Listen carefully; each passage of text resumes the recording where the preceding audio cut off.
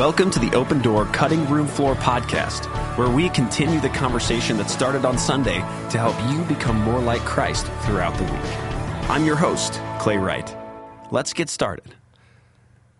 Hello and welcome back to the Open Door Cutting Room Floor podcast. My name is Clay Wright, and it's really exciting to be here with you and for me to be kind of looking toward you. And I know you're able to see us for the first time, which is super exciting. And so I'm here with you, and you and I are here with Pastor Jim. So, right, yeah. Pastor Jim, it's good to be here with you. Glad to be here. I love it.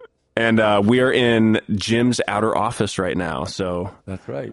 These are a lot of Jim's books right here. Mm-hmm.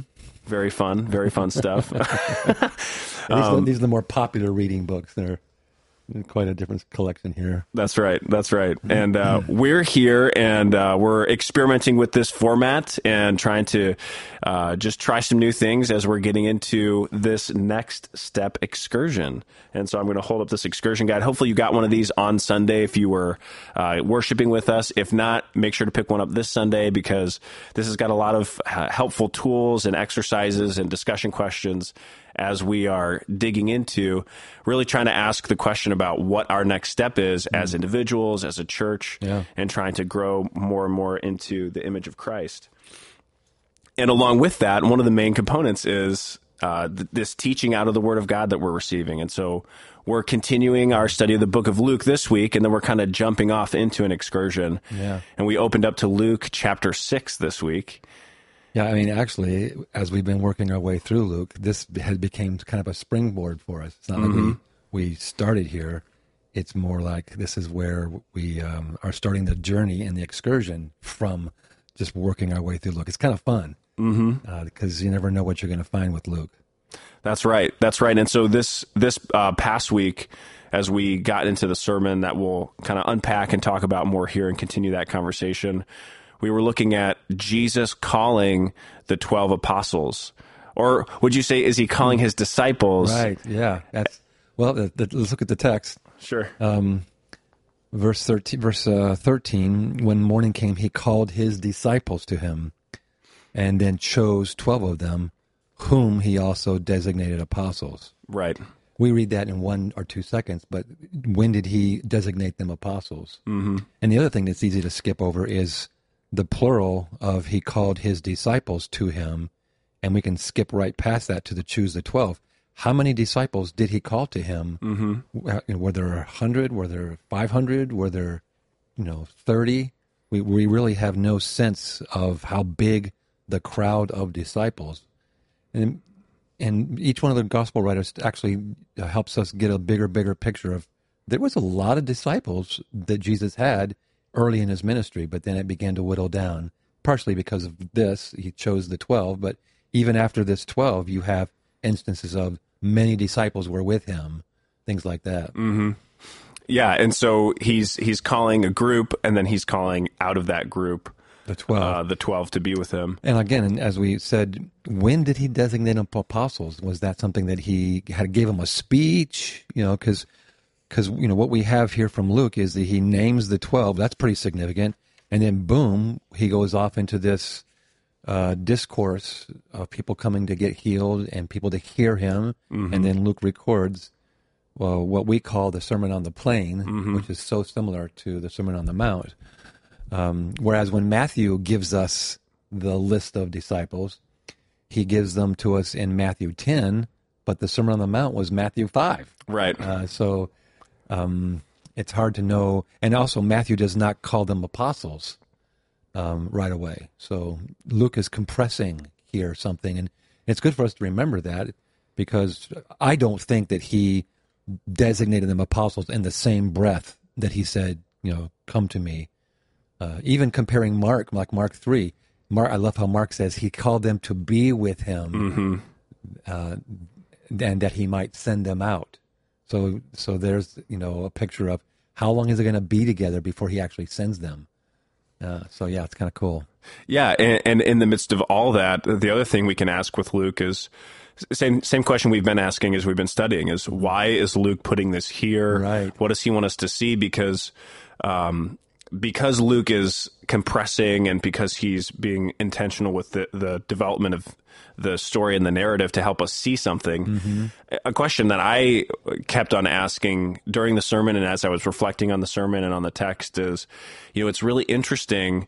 I'd never thought about it before that Jesus didn't have to call 12 to be with him. Right. It's a decision strategically that he made. That's what I believe. Yeah. And I know, you've taught that before, but I was kind of like having that aha moment for myself for the first time. And so can you help us kind of situate that? Why is that significant in the course of Jesus's ministry that he's making this decision to, what has he been doing? And then how does this impact his ministry moving forward? Yeah, that's a good question, and I think an important question, because I am one of those, and you are, and I think we know some others that do see a lot of strategy in Jesus. For the longest time, I personally kind of saw Jesus as more like a wandering rabbi, or we could say a wandering Jew. That's a plant, but it's also the way I saw Jesus. I just thought he was wandering around, being led by the Spirit to go here, then go there. But as I began to be more familiar with the Gospels, I started seeing strategy in Jesus. And once I saw that, then other things began to fall into place, and I began to see strategy in places I'd never seen it before. I think also as I grew as a leader and thought about how I am, seek to be strategic as a leader, Jesus as a leader is a fascinating study all by itself. But his leading here, you think about, he knows he has 3 years. And in 3 years, he's got to cast vision for the kingdom of God. He's got to teach some foundational things about the kingdom of God. He's got to train his disciples so that they can train. He's got to cover a lot of ground. And, I don't know, did he think the night, verse 12 says he was up there praying all night. Did he think to himself, well, should I choose 3? Should I choose 6? Yeah. 12 is a good number, because of the 12 tribes. I don't know if Jesus was having that thought process as a strategic thinker and leader, but somewhere he made a decision. Okay, I'm not going to just preach to the masses, and I'm not going to just do this one-on-one. I'm going to start this thing called a group. And we've talked other times about, Jesus didn't invent groups of disciples. That was a very common scene walking around Israel in those days. You would see a rabbi with 10, 12 disciples following or surrounding. So, I used to think that Jesus invented the whole idea of a group, but he didn't. He took a structure that was already common. In fact, I think we said weeks ago that even Aristotle and Plato and Socrates, 300 or 400 or 500 years before that, had disciples and taught in groups. But Jesus is not just teaching a philosophy. He's not just teaching a way of looking at the world. He's actually training his disciples to send them out. You don't see that kind of strategic focus with Socrates' disciples, Aristotle's disciples. Right. All you see is, I want you to learn these things. I want you to learn a philosophy. I want you to learn a way of looking at life. But Jesus is like, no, I want this to be passed on strategically. We want to change the world. This is a revolutionary group. And so in his mind, somewhere he decided, it's not enough to preach. It's not enough to do 1 or 2 people here. I'm going to do it with 12. And so why not 36? Why not 100? Why not 120? That's what happens in the book of Acts. Yeah. So I don't know the answer to the question, except for the fact that I see this very strategic on Jesus' part. And I sometimes talk about when we're leading trips to Israel and Greece. The first time I thought it'd be fun to get as many people as we can go. Well, the first time I led a group to Israel, I think we had 20 people, and I thought, oh, that's pressing. That's almost too much. Yeah. And the next time we had 18, I think, and I'm like, oh, this is better. I think the next time we had 28, I'm like, okay, that's it. What I discovered was that leading a group of people around, which is what Jesus did, it starts to get cumbersome when you get too big of a crowd. And I think from just that standpoint, 12 is brilliant.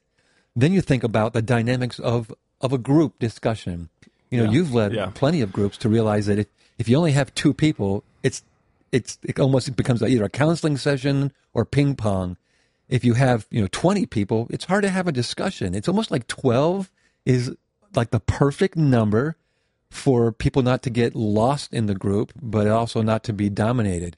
So there's other dynamics besides the strategy of passing on a vision and a revolutionary message.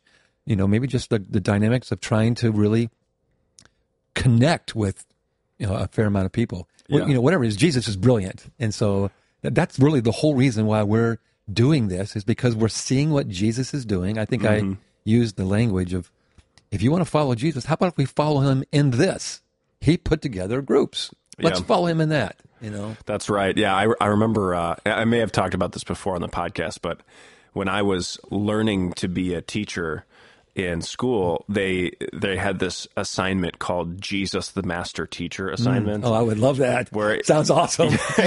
you read through the book of Luke, and you have to highlight every time when Jesus is teaching, instructing, preaching, any time that he's discipling someone, any method that he uses. I'd like. Did you write a paper on that? Yeah, I'd love to read that. Yeah, that sounds cool. I think that was my either my sophomore or junior year. That's and neat. so then you draw all these conclusions. Luke. Oh yeah, cool. Yeah, because there's so many. Just the way that Luke describes it, it's Jesus is using all sorts of different methods in all of the Gospels, but Mark is more action oriented, so you don't get as many of the group dynamics. So neat. That was a lot of fun, and because you're recognizing just what you said, Jesus is brilliant, and he's not just doing things haphazardly, but he's doing things in some ways as well as they could possibly be done. I mean, I guess in every way. But I wrote a paper one time on ways Jesus could improve. Oh, did you now? I'd love to read that paper after. It's really short. But it doesn't exist. So what's interesting about reading in narratives, which the four Gospels are narratives, but they're still distinct from other biblical narrative in that they're they're a mixture of genres, because you also have parable in there, but also they're not just GoPro footage, right? They're also trying to help us to see something, so they're intentional narratives. It used to be popular to say that the Gospels were not biographies. I disagree, and I'm starting to see other scholars who are starting to say they're not biographies the way we kind of think of classic biographies, right? But they are very biographical. Absolutely. And so biographical narrative biographies, so yeah. For sure. Yeah. And so there's people smash a couple of different genre words together to try to speak to it. But in any kind of story, we have to, as good biblical students of the word, discern between what's prescriptive and what's descriptive. Right. And so when we talk about Jesus using strategy, we're sort of insinuating that, hey, there's something here that we can learn. There's something here that, hey, maybe that's helpful for us to take into account. And in that sense, it might be, let's define descriptive and prescriptive. Yeah. Descriptive is he's describing, the author is describing something that he's seeing. Right. And there's no intention of this being a teaching material. There's no intention of this being something you should follow. I'm just telling you something he did. Right. Whereas prescriptive is, okay, this is a teaching or a method or a way you should follow. And when you think about the New Testament or the whole Bible with those two categories, it really helps. Oh, okay, now that's a big step in helping me to apply the Bible. Exactly. Not everything is descriptive. Not everything is prescriptive. And how do I tell the difference? And it helps you kind of... So go ahead. Yeah, exactly. And so, as we're looking at this, we're saying there's something about this group dynamic that seems strategic on Jesus's part. That's, in a sense, prescriptive for us as his disciples. I really am convinced of that. But then, I think we can ask, but all the 12 that he called into that group were all men. So is it prescriptive to, are there also descriptive elements here? Sure. And so I think that's an interesting category to think into that can be helpful, because I think sometimes we can be overly dogmatic about, we need to wear sandals because Jesus wore sandals. Like, no, that's, you're missing the point here.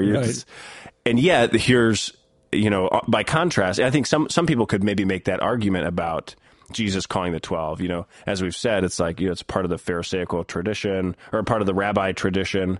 And so it was something common that happened in that day. Maybe it's more historically oriented. I think we can say, well, hold on, pump the brakes there. This is a big moment for Jesus, and it seems to be very intentional on his part. Yeah, there are definitely, they tend to be atheistic scholars, which may sound strange to some people, that there are atheists who study the New Testament. Mm-hmm. There are brilliant PhD New Testament study scholars who are atheists. Mm-hmm. I remember the first time I discovered that, I was like, huh? How? Why? Because, well, they think it's historically fascinating, Yeah. But not everybody. In fact, I've learned things. It's kind of odd to say. I've actually learned things from scholars who were atheists. There's one right there. Yeah. He's calling to share. So there's some people who don't believe that that discipling is a method that we should follow. Mm-hmm. It's just a descriptive thing that we're just following, a narrative of Jesus having this story. Yeah. It's so funny. I was reading yesterday about an argument of some people that were making that the Sea of Galilee is a fiction. Interesting. And this is just a tangent, but as I'm reading along, I came across this one phrase that I just loved, and the phrase was this: "Those who are familiar with the region tell us," and I thought to myself, wait a minute, this guy has never been to Israel. He's never been to the Sea of Galilee. So one of the things they were arguing about is that, it's not a sea. What it is a little pond. And I agree, it's not a sea like the Mediterranean Sea. And they were also saying this whole idea that Jesus walked on the water during the storms, it was a little pond. There was just ripples. There's no way that whitecaps could form. And I thought to myself, it took me 4 trips, but on my 4th trip, maybe 5th trip to Israel, a storm blew up, and I saw very quickly the water go from smooth to rough to violent, mm-hmm. and the whitecaps. And I'm like, there it is. I've heard that described. Yeah. And so I'm thinking to myself, this person who's writing this article arguing against the existence of a large body of water in Israel has never been. He's relying on what other people who have said. Mm-hmm. And I thought, what's such an easy thing to blow up? Go to Israel, hang around for a while, and you'll see it's a big lake. Now, is it as big as compared to Lake Ontario, Lake Erie? No, mm-hmm. but it's not a pond. Right. There's no way. But it's another funny thing is people in the UK call the Atlantic Ocean the pond. Yeah, it's right? true. So, words get used different ways. Mm-hmm. And, sometimes these scholars who are making these strong assertions, are you really following the Jesus you're describing? Then you're going to miss a lot of the things that he's saying, mm-hmm. because you're trying to follow him merely as a scientist. And Jesus can't be understood, right, if all you're following is him scientifically, mm-hmm. or merely historically. Yeah, that's one of the biggest difficulties with, when we talk about different ways to interpret the Bible. Mm-hmm. If it's never going to impact your life, you can keep kicking the can down the road and be like, well, I'm not really sure what that means, and argue all day about it. But if you got to preach this weekend, or if or if you got to come up with an opinion, or if you believe that God is trying to speak to you through it and give you wisdom for your life and call you into something deep and beautiful, mm-hmm. then it matters. And so it kind of motivates you to say, all right, Lord, even if I'm not going to perfectly understand everything about what's going on here, what are you trying to show me? What are you trying to say to me? Yeah, as Jesus says at the end of Matthew's account on the Sermon on the Mount, these words are meant to be applied. Do them. Exactly. And mm-hmm. so, you're missing everything. And then as a part of that, I loved how in the excursion guide, we had a quote in the life group questions from Study Bible that talked about our call to make disciples out of Matthew 28. Mm-hmm. So because we're called to make disciples, we study how Jesus made disciples, and we want to replicate him in that. And so, well, and the nature of disciple is that you are following to learn to become. Okay, right. So if I'm going to become like Jesus, what did he do? He made disciples. Mm-hmm. So it's built into the accurate definition of the word. Right. If a person is only being a disciple and not making disciples, then they're really not being a disciple of Jesus. They're only partially fulfilling what it means to be a disciple. And we'll talk more about that as we get to talking about the stages of growth, because I think that'll be really helpful as we're getting into the excursion to think a little bit more about that. But before we do, I did want to mention people who are careful readers of the Gospels might recognize that Luke's list of the names of the apostles is different than the list in Mark, which is different from the list in Matthew. And so we've talked about this before. There are things that on the face can seem like contradictions in the Gospels, but at closer inspection, there are good explanations for these sorts of things. Yeah. So I wondered if you would share a little bit out of your study. Sure. Why are those differences there? Well, I think the easiest way to explain this is to look at the most famous disciple, which is who? Peter. Well, that's not his name. Simon? No, you got the wrong guy. Cephas. Well, which one is it? Yes, exactly. That worked out fun. Yeah, that's good. Yeah, so I mean, Peter has got 3 names, and so what's up with that? And there's 2 helpful things to understand. Is number one, it wasn't uncommon for people to have multiple names, and sometimes that came because it's a Greek crowd versus a Jewish crowd, a Hebrew crowd. Sometimes it came because of a nickname, like there's a guy in the New Testament named Joseph, but everybody knows him as Barnabas. He's in Acts chapter 4, I think around verse 32. Joseph from Cyprus, who all the disciples called Barnabas. Well, Barnabas is a nickname. Bar means son of, Nabas means encouragement. And the funny thing is you see Barnabas encouraging people throughout the book of Acts. So, it's a nickname. So, and there's reasons for names because of different languages, and there's reasons for 2 different names because of nicknames, and that's the name Peter. His name was Simon. That was his given name. Yep. And Jesus says, "I will call you Peter," which means rock. Yep. And then Cephas is just a Latin word for rock, Latin word for stone. So there's a nickname and different names by different languages. And then secondly, you also have, when this is kind of a nickname, but it's like a family name. And so the family calls you this name, and then that gets recorded and starts getting used. Yeah. I think we talked about how, oh boy, I'm trying to remember. We just talked about this, an example recently, that in the book of Acts, in the book of Acts, this was the Greece trip. In the book of Acts, a man named Silas, Paul's second missionary journey co-leader, Paul and Silas. Yep. Whenever Paul refers to him, his name is Silas. Whenever Luke refers to him, it's Silas in the book of Acts. In the epistles, both Paul's epistles and Peter's epistles, he's called Silvanus. Right. And it's the same guy. Silvanus is the Latin name. Silas is the Hebrew name. Mm-hmm. So nicknames, family names, different language names, all add up to help you get different explanations for why there's multiple names. Yeah. So this is a historical question. So the New Testament is written in Greek, which was the common language of the day, but obviously Latin was also not yet. It wasn't. It wasn't common yet. Okay. It was common in Italy. Gotcha. And it was common in Roman colonies, but it wasn't common throughout the Roman Empire.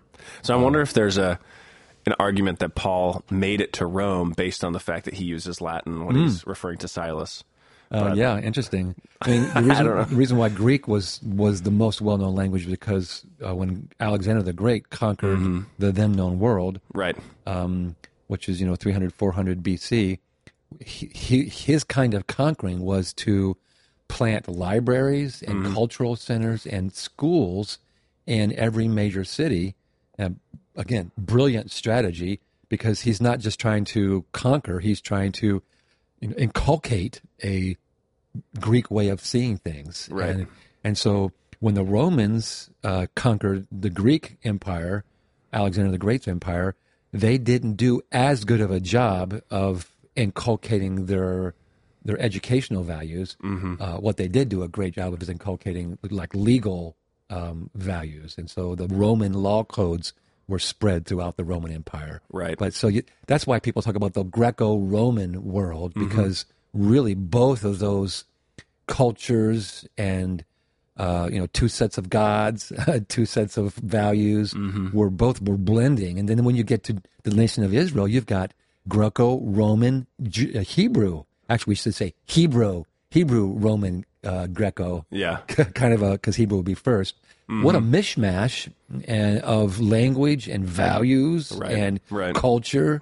And you can, once you start seeing these things, you can see all of those threads throughout the Gospels. It's actually fascinating. And one of the places that you see that is in some of the differences in the apostles. Oh, for sure. And in their backgrounds, which we did talk about on Sunday. But I also wondered if you could bring us a little bit more into who are these guys and what do we know about them? Yeah, so let's just start with, like I said, there's Hebrew, Greco-Roman. So let's start with Hebrew. Yep.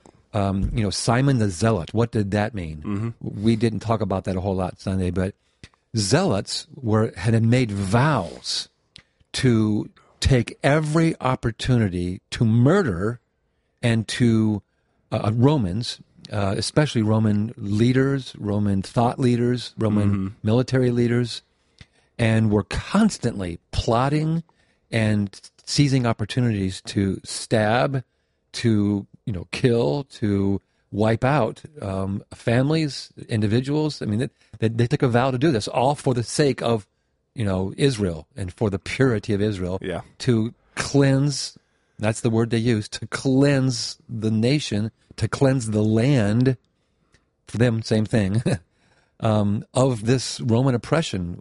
It's hard for us to grasp how much good Jews hated the Romans. And one of the reasons is because the Romans were just brutal. The iron fist was a real thing. I was talking with somebody, maybe it was you recently, that we were talking about how there would be certain roads that were lined with crucifixions. That this was not uncommon. Rome was trying to send a message, don't mess with us. And that's just unbelievably brutal. So, we know the story of Jesus when he was, a baby, and Herod sent an army or soldiers to kill every child under age 2 in the Judean, Bethlehem, Jerusalem region. Yeah. Let that sink in. That is beyond brutal. That is just, and so, there's lots of good reasons for the Jews to hate the Romans. The Jews were very proud, nationalistic people. They were very proud of their country, and the Romans were a constant reminder that we're not free. And so these zealots were sworn enemies of Gildor. No, sworn enemies of Rome, and that took it seriously. Yeah. And so some people have actually thought that Iscariot was, for Judas Iscariot, that he might have been a zealot, that his name may have come from a word for dagger. Yeah. And that he might have been a zealot as well. I tend to believe that it's more a region near Jerusalem, Kerioth. But so there's Simon the Zealot, and who is he in the disciples' party with? Matthew. We think about because we watch The Chosen, we think about Peter trashing Matthew. What's he doing in the group? But how did Simon the Zealot and Matthew, the former Roman sympathetic tax collector, how did they keep from killing each other? Or how did Simon keep from killing Matthew? Yeah. Just let that sink in for a minute. That's an amazing thing that for 3 years they lived together. They got along.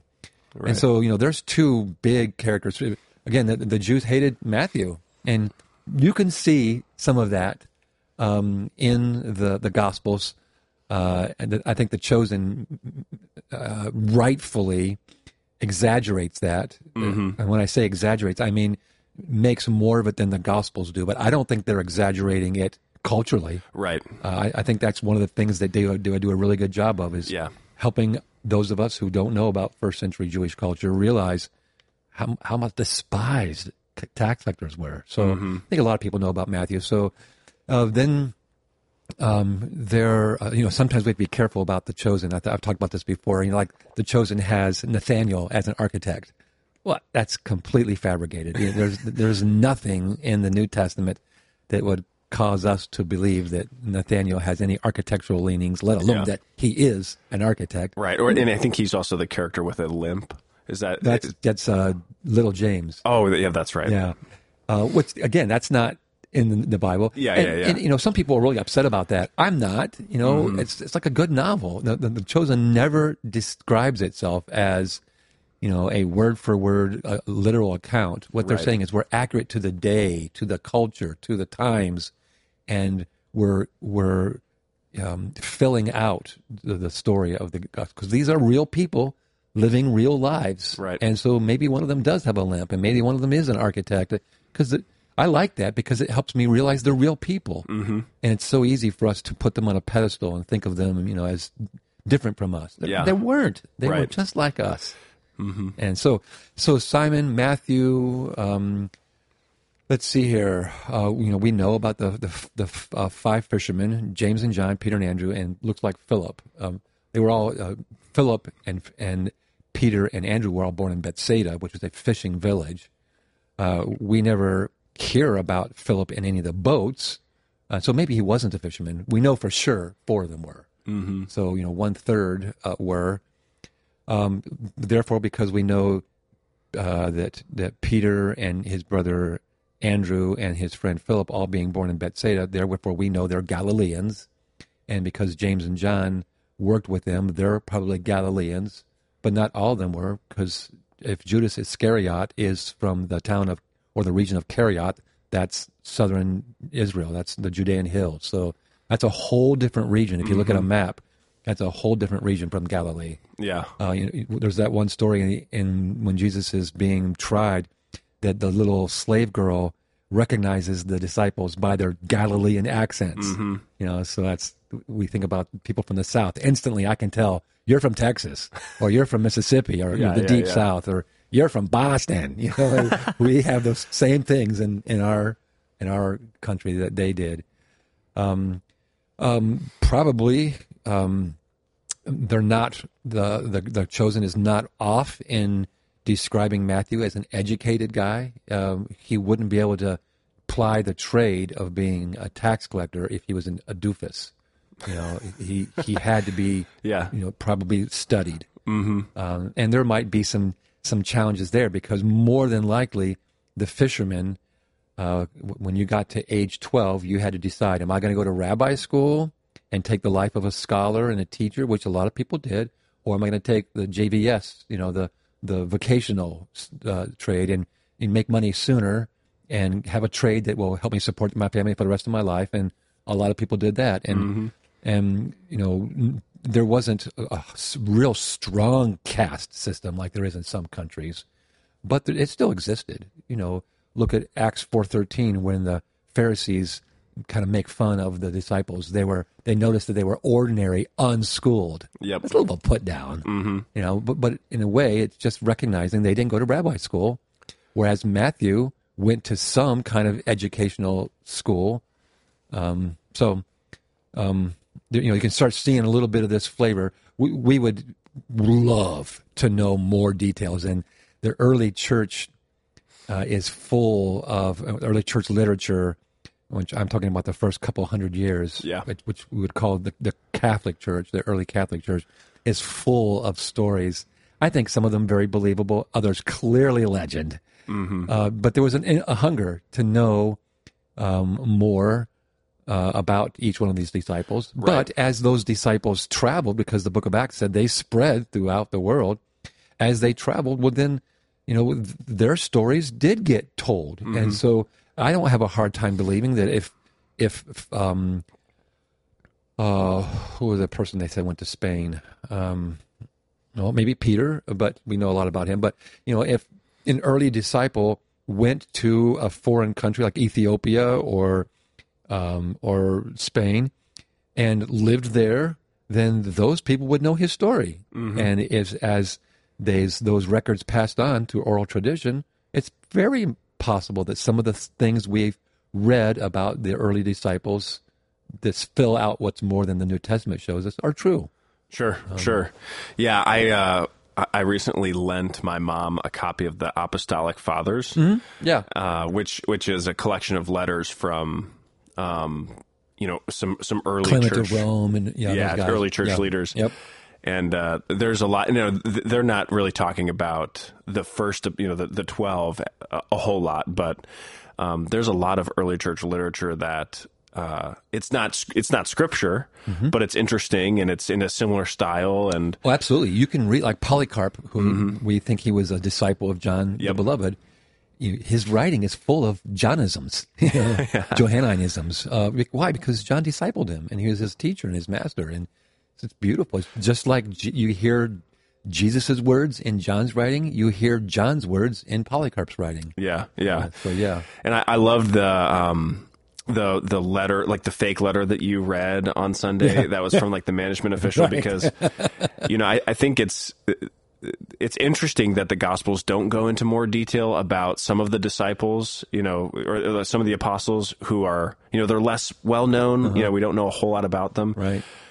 And yet it's comforting in a way that their greatness wasn't the point. Oh, that's a good point, Clay. It's like, I like that. these guys Yeah. aren't the emphasis. Yeah. They're a part of the story, but Jesus is the emphasis, and it's what he wants to do in and through them. And then, at the beginning of Acts, it says that these are all the things that Jesus continued to do, presumably through his followers. Yeah. And so even in the book of Acts, when it's focusing on the apostles and on Paul, who is also an apostle, it's still the focus is in a sense on Jesus and what he's doing in and through them. Yeah.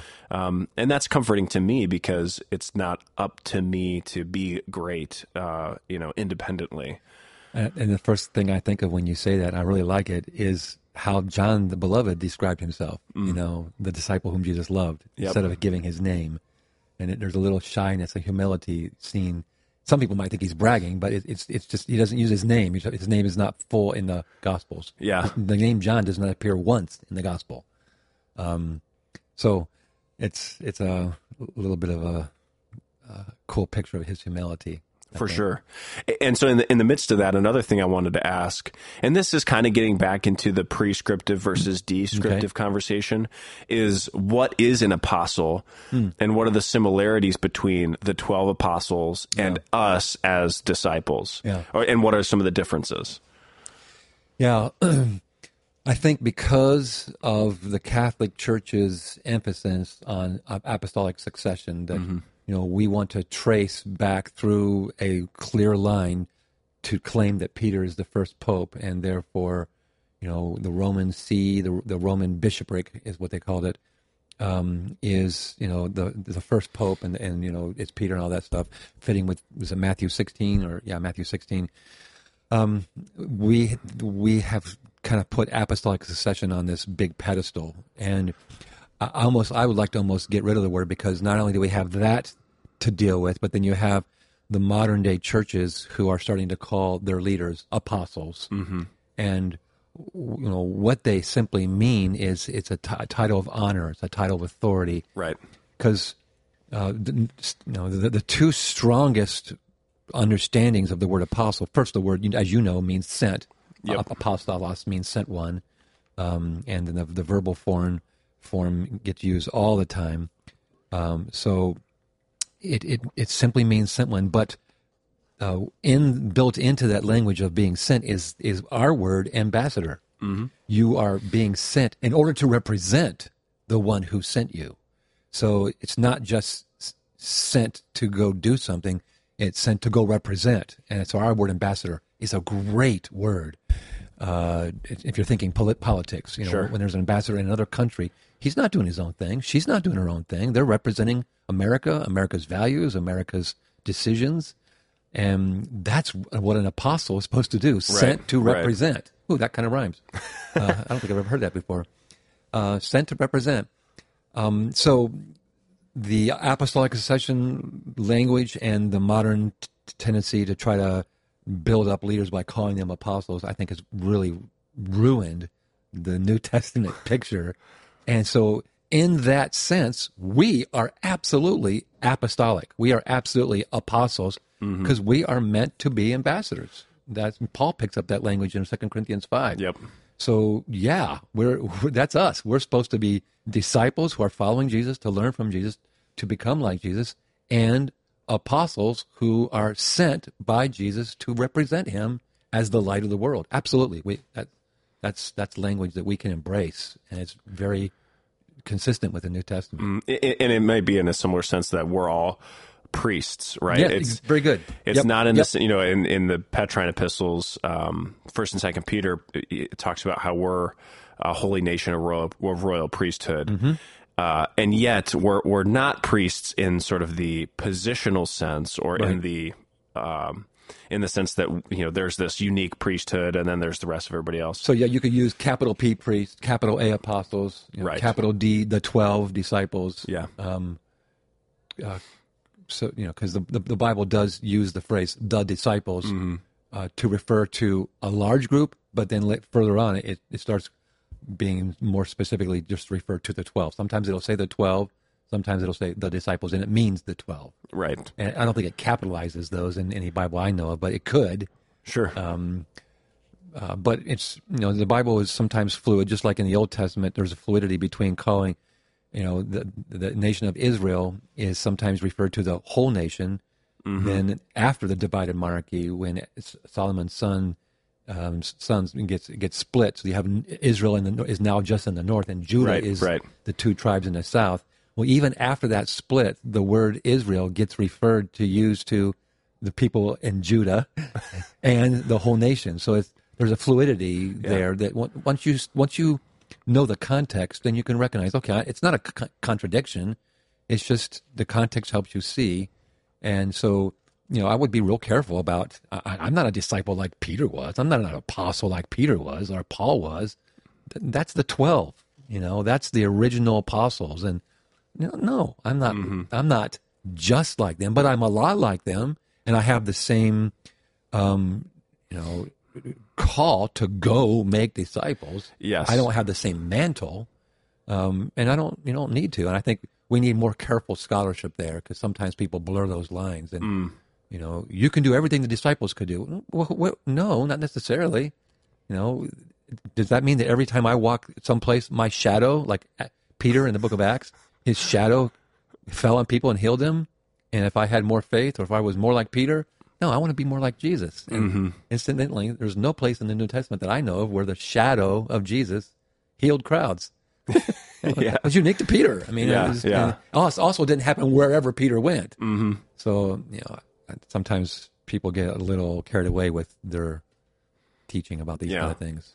And I think that the helpful thing about that is it helps us to see that, once again, the emphasis is not necessarily on us, and I love that word, our mantle, but on the person who's sending us, and the person who's inviting us, and the mission that we're a part of. And I just think it's both affirming to us in our call, and it helps us to read the Gospels, I think, with a more ready spirit to apply, and yet not pump ourselves up like we have some sort of unique mantle or authority that maybe was more descriptive of something that Jesus was doing in the first century. And so I actually want to take a little bit of a pause right now, because we have something fun to share. Last week I mentioned that we've got something fun going on this week, and that's not just that you guys can see us, because we're recording with cameras, which if you're listening to this on Spotify or on Apple Podcasts, you should check it out on YouTube, because we're videoing this. I was alluding to that at the beginning. I realized the audio listeners might be a little confused at this point, but so check it out on YouTube. We'll be posting these videos so you can watch the podcast in video as well. And for all of our podcast listeners, our fun surprises, you may have noticed I'm wearing a What's Your Next Step sweatshirt, which is not available at the coffee bars and is exclusive to Cutting Room Floor listeners. Ooh, exclusive. So, and they have their hoodies, they've got the hoods and the whole thing, and we've got them in both gray and white, but there are not very many of them. I think there's less than 10 in total. What?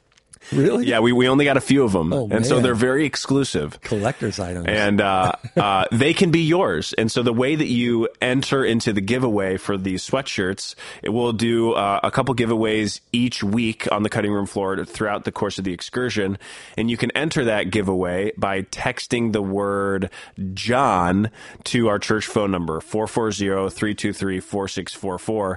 John, of course, being the disciple whom Jesus loved. And there will be a new text word each week. But this week it's John. So if you want a chance to win the sweatshirt, go ahead and text the word John to our church phone number, 440-323-4644. And there will be a little form for you to fill in your information so that we can get the sweatshirt to you if you were to win it. But this is just a fun way for us to engage with you as listeners, and also to give you guys a chance to get a really cool sweatshirt. So, and do they get an extra prize if they get his nickname right? His nickname, we'll have to see that the way that the texting works. I don't know that if we would be able to see if they texted something other than John. So no special prize. Maybe we can set that up for next week, though. Have something a little extra. But for this week, if you text it in, make sure you tune in next week to the cutting room floor, because we will be drawing the winner live during our next episode. And sharing the nickname. So that's our little pause there. And so we will resume now. But the next thing I wanted to talk about as we're kind of unpacking the sermon and kind of gearing up for the excursion is, as we're talking about being Jesus's disciples, we're talking about growing, and we've talked about how small groups are a great place to grow.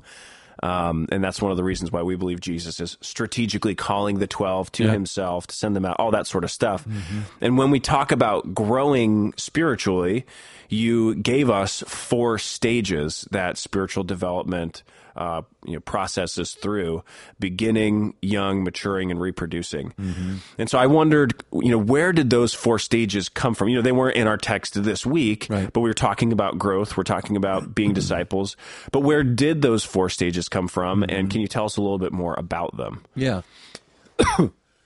Well, there's no place in the New Testament that has these 4 stages: beginning, young, maturing, reproducing. The closest you come to that is 1 John 2, mm-hmm, where John, the same John that you're talking about, is writing a series of letters. And in this first one, he says, I'm writing to you. Well, let's just turn to it. 1 John 2. I need to get my glasses. 1 John 2. 12. 1 John 2:12. I'm writing to you, dear children, because your sins have been forgiven on account of his name. I'm writing to you, fathers, because you know him who is from the beginning. I'm writing to you, young men, because you have overcome the evil one. Then it repeats the same 3 categories in the next verses: children, fathers, young men. So, we understand these stages of growth in terms of humanity. A girl or a boy grows up and is a baby, is a child, then maybe an adolescent, and then a growing. So those are 3 random stages that John gives. But I'm going to be talking in this next week's sermon about how there's other places in the New Testament, like Hebrews chapter 6, that talks about leaving behind elementary, a word we use to describe children in preschool, in school, and pushing on to maturity. So there is a recognition, basically, that there is stages that people go through that we see in Greek language. There's the word brephos, which is a word for babe, an infant, and then there's huios, the Greek word for son. Mm-hmm. There's paidion, which is could be a from age 4 to age 18. It's a pretty big range. Paidion, and then father's pater. So you have different language words for different stages of growth, and there's that language from 1 Peter, like babies, like infants desire the sincere milk of the word. I think that's the New American Standard Version translation.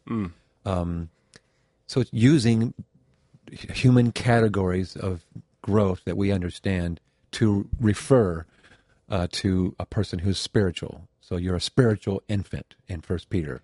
You're a spiritual child in 1 John 2. You're a spiritual young man in 1 John 2. You're a spiritual father. So if you were to put together 1 Peter, is it 2? I think it's 1 Peter 2:1 with 1 John 2, verses 12 to 14, you find those three stages. So I wouldn't. It's not something I would be adamant about, but the New Testament is the author of this idea of using human categories to describe spiritual growth categories. Yeah, and I think it's a helpful way to talk about. Paul says, "In your thinking, stop thinking like infants." Well, he's not talking about babies. He's talking about spiritual infants. Yeah. The word elder gets used to refer both to the physical description of an older man. It literally means bearded one, by the way. Mm-hmm. But it also gets used to refer to a spiritually wise and mature person, whether they have a beard or not. So then you take that kind of biblical lexical data, that kind of word use in the Bible, and then I just kind of blended that with my own pastoral experience. That I can see, when a person is a young, brand new Christian, they're like a baby, and so there's a reason why Peter says, like newborn babies. They act in many ways like spiritual infants. I don't expect them to be wise, but there's a lot of energy, and there's curiosity, and then, they start growing up, and then I think we can start talking about, young children. That's a pretty broad category, but there are characteristics of young boys and girls that are consistent with young Christians. Right. And maturing. Some people might want to say, hey, you missed a category. What about adolescence? So I suppose you can create 5 or 6 or 8. Mm-hmm. Or you could do the unborn, Sure. who are not been born spiritually yet. Right. So the spiritually dead, Yeah. in which the Bible talks about. There's also this, we see this in psychology. There's a guy named Fowler. Is it John Fowler?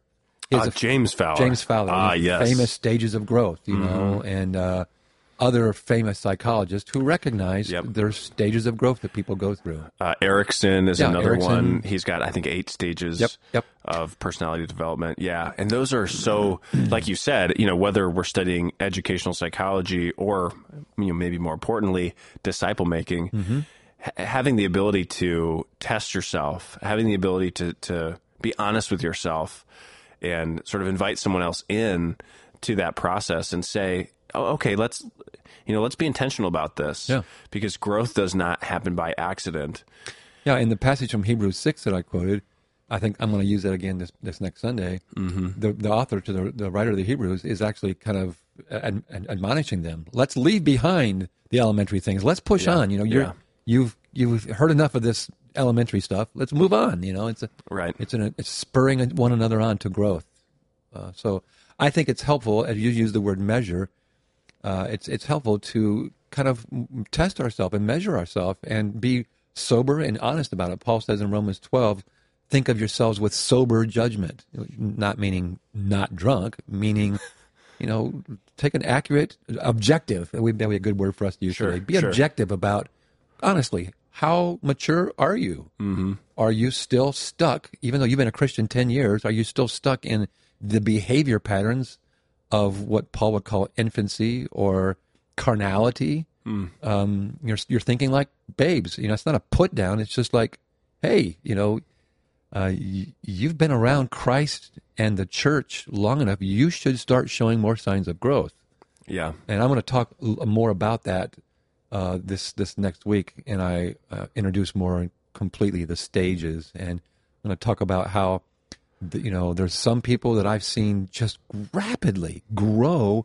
There's a guy named I lost his first name, Larry Andrews, who, by the way, looked like Santa Claus.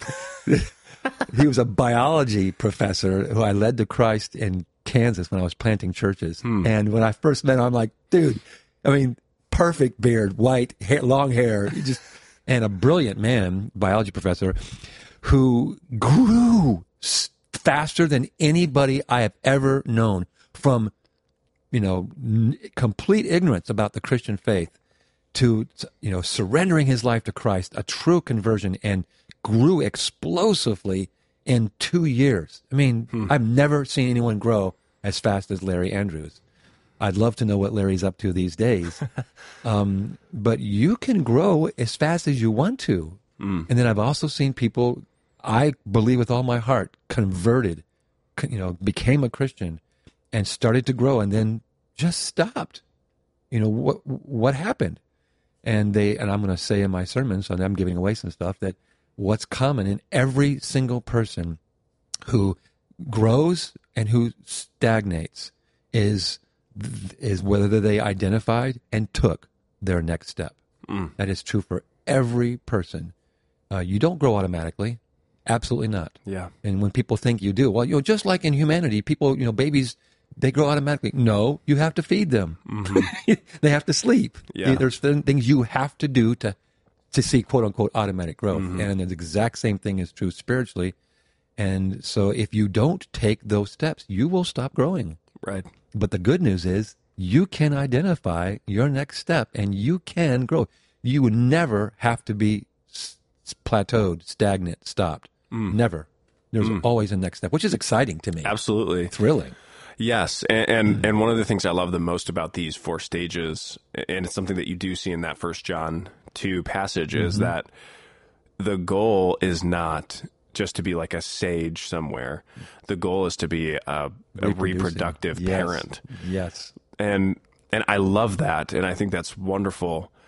And I've got a question about it. Do you need to wait until you're more mature or until you're in the maturing stage to start passing things along? Or, another thing we talked about on Sunday is Jesus called the disciples to him so that he could send them out. And you talk a lot about how even in our discipleship process, doing ministry as a lifestyle is one of the things that we encourage everyone to do as a first step.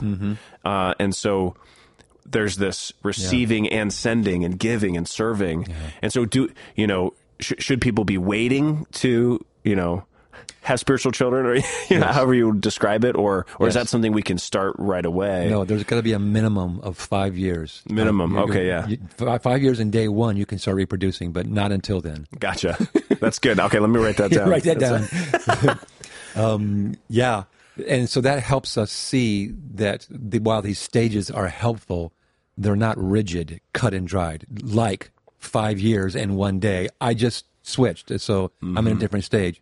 So like, you growing and me growing, we count the years, the physical growth by 365 days. Okay. So now I'm no longer 25. I'm 26. I've changed. It's not rigid like that. As congratulations, by the way. Oh, thank you. I don't look like I'm 26, but so there's much more fluidity. Yeah. So absolutely, someone could come to Christ on Tuesday and lead someone to Christ on Wednesday or Tuesday. Now, could they disciple them? Strictly, they could, because when I tell you what I know about Jesus and you don't know anything about Jesus, I'm helping you take baby discipleship steps. But I'm very limited in how much I can disciple you because I'm a brand new Christian. Right. So I would love to see people start reproducing sooner. And I actually believe that a young Christian can disciple a beginning Christian. You're one stage beyond them. And I think that would be a fantastic way to spur on and to help you grow faster. Yeah. Because you're a teacher. I'm a teacher. We learn more when we have to study and make sure, do I really understand this? And sometimes I find I don't understand something until I can explain it. I thought I understood it, but when I tried to explain it, I'm like, I don't really understand this. So in learning how to explain it, I grow. So what a fantastic way for a young believer to grow. Find somebody, lead someone to Christ and help them take those baby steps. And so you're 1 day or you're 1 year ahead of them. Man, what a phenomenal growth plan that is. Yeah. So yes, a person can show some of the reproducing stage signs as a young Christian. But they're not going to show some of the other reproducing signs, which is a increased Bible knowledge. You know, you cannot grasp the whole biblical message from ignorance, you know, to 6 months. You can learn a lot. Yeah. But the Bible is way too complex. You know, you and I have been studying the Bible most of our whole lives, and I'm a better example than you because I'm older. I'm still discovering things. Now, I'm not discovering things as rapidly as I did in my 20s and 30s, but I am still, thank God, still discovering. Yeah. And so mastering the content and the message and the nuances of the Bible is a lifelong adventure. But don't be discouraged by that. There's a lot you can learn very quickly if you're hungry and you have the time to put into it. So that's a long answer to your question. I would love to see more young and maturing Christians move along and start reproducing. Absolutely. And I would too. And part of the reason is because the church is always one generation away from going extinct. Yep, exactly. And I don't remember where I first heard that phrase. Probably from me. It might have been. I know when we were going through Ephesians, I think there was a series where I used it when you were a boy. Oh, really? Yeah, that's a message. It's actually a statement I heard from one of Andrea's bosses, a woman named Nina Gunter, who was a pastor and leader in the Nazarene Church when we were Nazarenes. Andrea worked for the World Mission Department of the whole Church of the International Church of the Nazarene. Wow! And she was the assistant to the leader of it, in Nina Gunter. And Nina said that in a message once, and it just stuck in my brain. I was a 20-something. The church is always Christianity is always one generation from extinction. And I don't know if she invented that phrase, but I heard it in the 80s. Yeah. Yeah. And the reason I love that phrase is because it helps to impress the urgency of the mission. Absolutely. To become disciple makers. Yeah, absolutely. And one question I wanted to ask along those lines is, why do we see, and maybe you're going to talk about this Sunday, so feel free to kind of skip over we've already talked a bunch of stuff from Sunday. You guys don't have to come Sunday. We'll just replay the cutting room floor on Sunday. Right. It's why do so many people stagnate before they get to reproduction? And what are some of the biggest barriers that you see from that keep people from taking that step into reproduction? Yeah. I haven't finished writing my sermon yet. It's only Thursday. So I don't know whether I'm going to get into that. But what if I were to, and see, I always struggle. I never have enough content in sermons. Oh, yeah. Hence, it's cutting the floor, right? So that just blew that up. Yeah, I'm always, not having enough space to say all the things I want to say. One of the things the first place I would go is Jesus' parable of the soils. Mm-hmm. That's my knee-jerk place to go. That's good. Jesus gives us several examples of why the seeds stop growing, and it could be cares, concerns, could be temptation, could be direct attack of Satan. It could be riches. Could be distractions. There's actually hundreds and hundreds of things that can derail us, distract us, cause us. It doesn't seem right to say this, but I think the biggest, I think even more important bigger than sin, I think the biggest obstacle to spiritual growth is distraction. Especially today. It's the reason why it's so powerful and so effective is because it's so innocent. It's, sin, I know I should avoid that, but what's wrong with a little distraction? Yeah. And so I think, I could be wrong, maybe it is sin, but that's obviously a big thing. But I think distraction is a powerful deterrent to spiritual growth today. There's a lot of godly people who are on the right track who get derailed because of simple distractions. And I think there's evidence of that in Hebrews 12, where it says, as we're running as we're pursuing Christ, we want to throw off the sin that so easily entangles. Mm-hmm. But he goes on just before that, it says throw off everything that hinders. Yeah, I think it's after the sin that that it so easily entangles. And is it first? It's first. Throw off everything that hinders and the sin that so easily entangles. Yes. And so that right there, you can see in that contrast or that implied contrast, there are things that are maybe otherwise good, but that can be distractions or that can be idols, which would, I guess, transfer into the sin category. But it's very easy for distraction to turn into sin. Very easy. Yeah. But that's the danger, is because it doesn't show up right away as sin. It's just a simple distraction. Yeah. And so, and that's honestly, I think, one of the motivations behind us doing something like an excursion is because we can get easily distracted, and this is an opportunity for us to focus again. And so as we kind of wrap up here, and as we're thinking about and launching into this excursion about taking our next step, is there anything else that you would want to share on the front end? Just to reiterate that everyone has a next step, and it's an exciting adventure to discover that. This is not a laborious thing. This is not a have to. The life of becoming like Christ is the flourishing, abundant, joyful life. It's the life we all want, and it's available.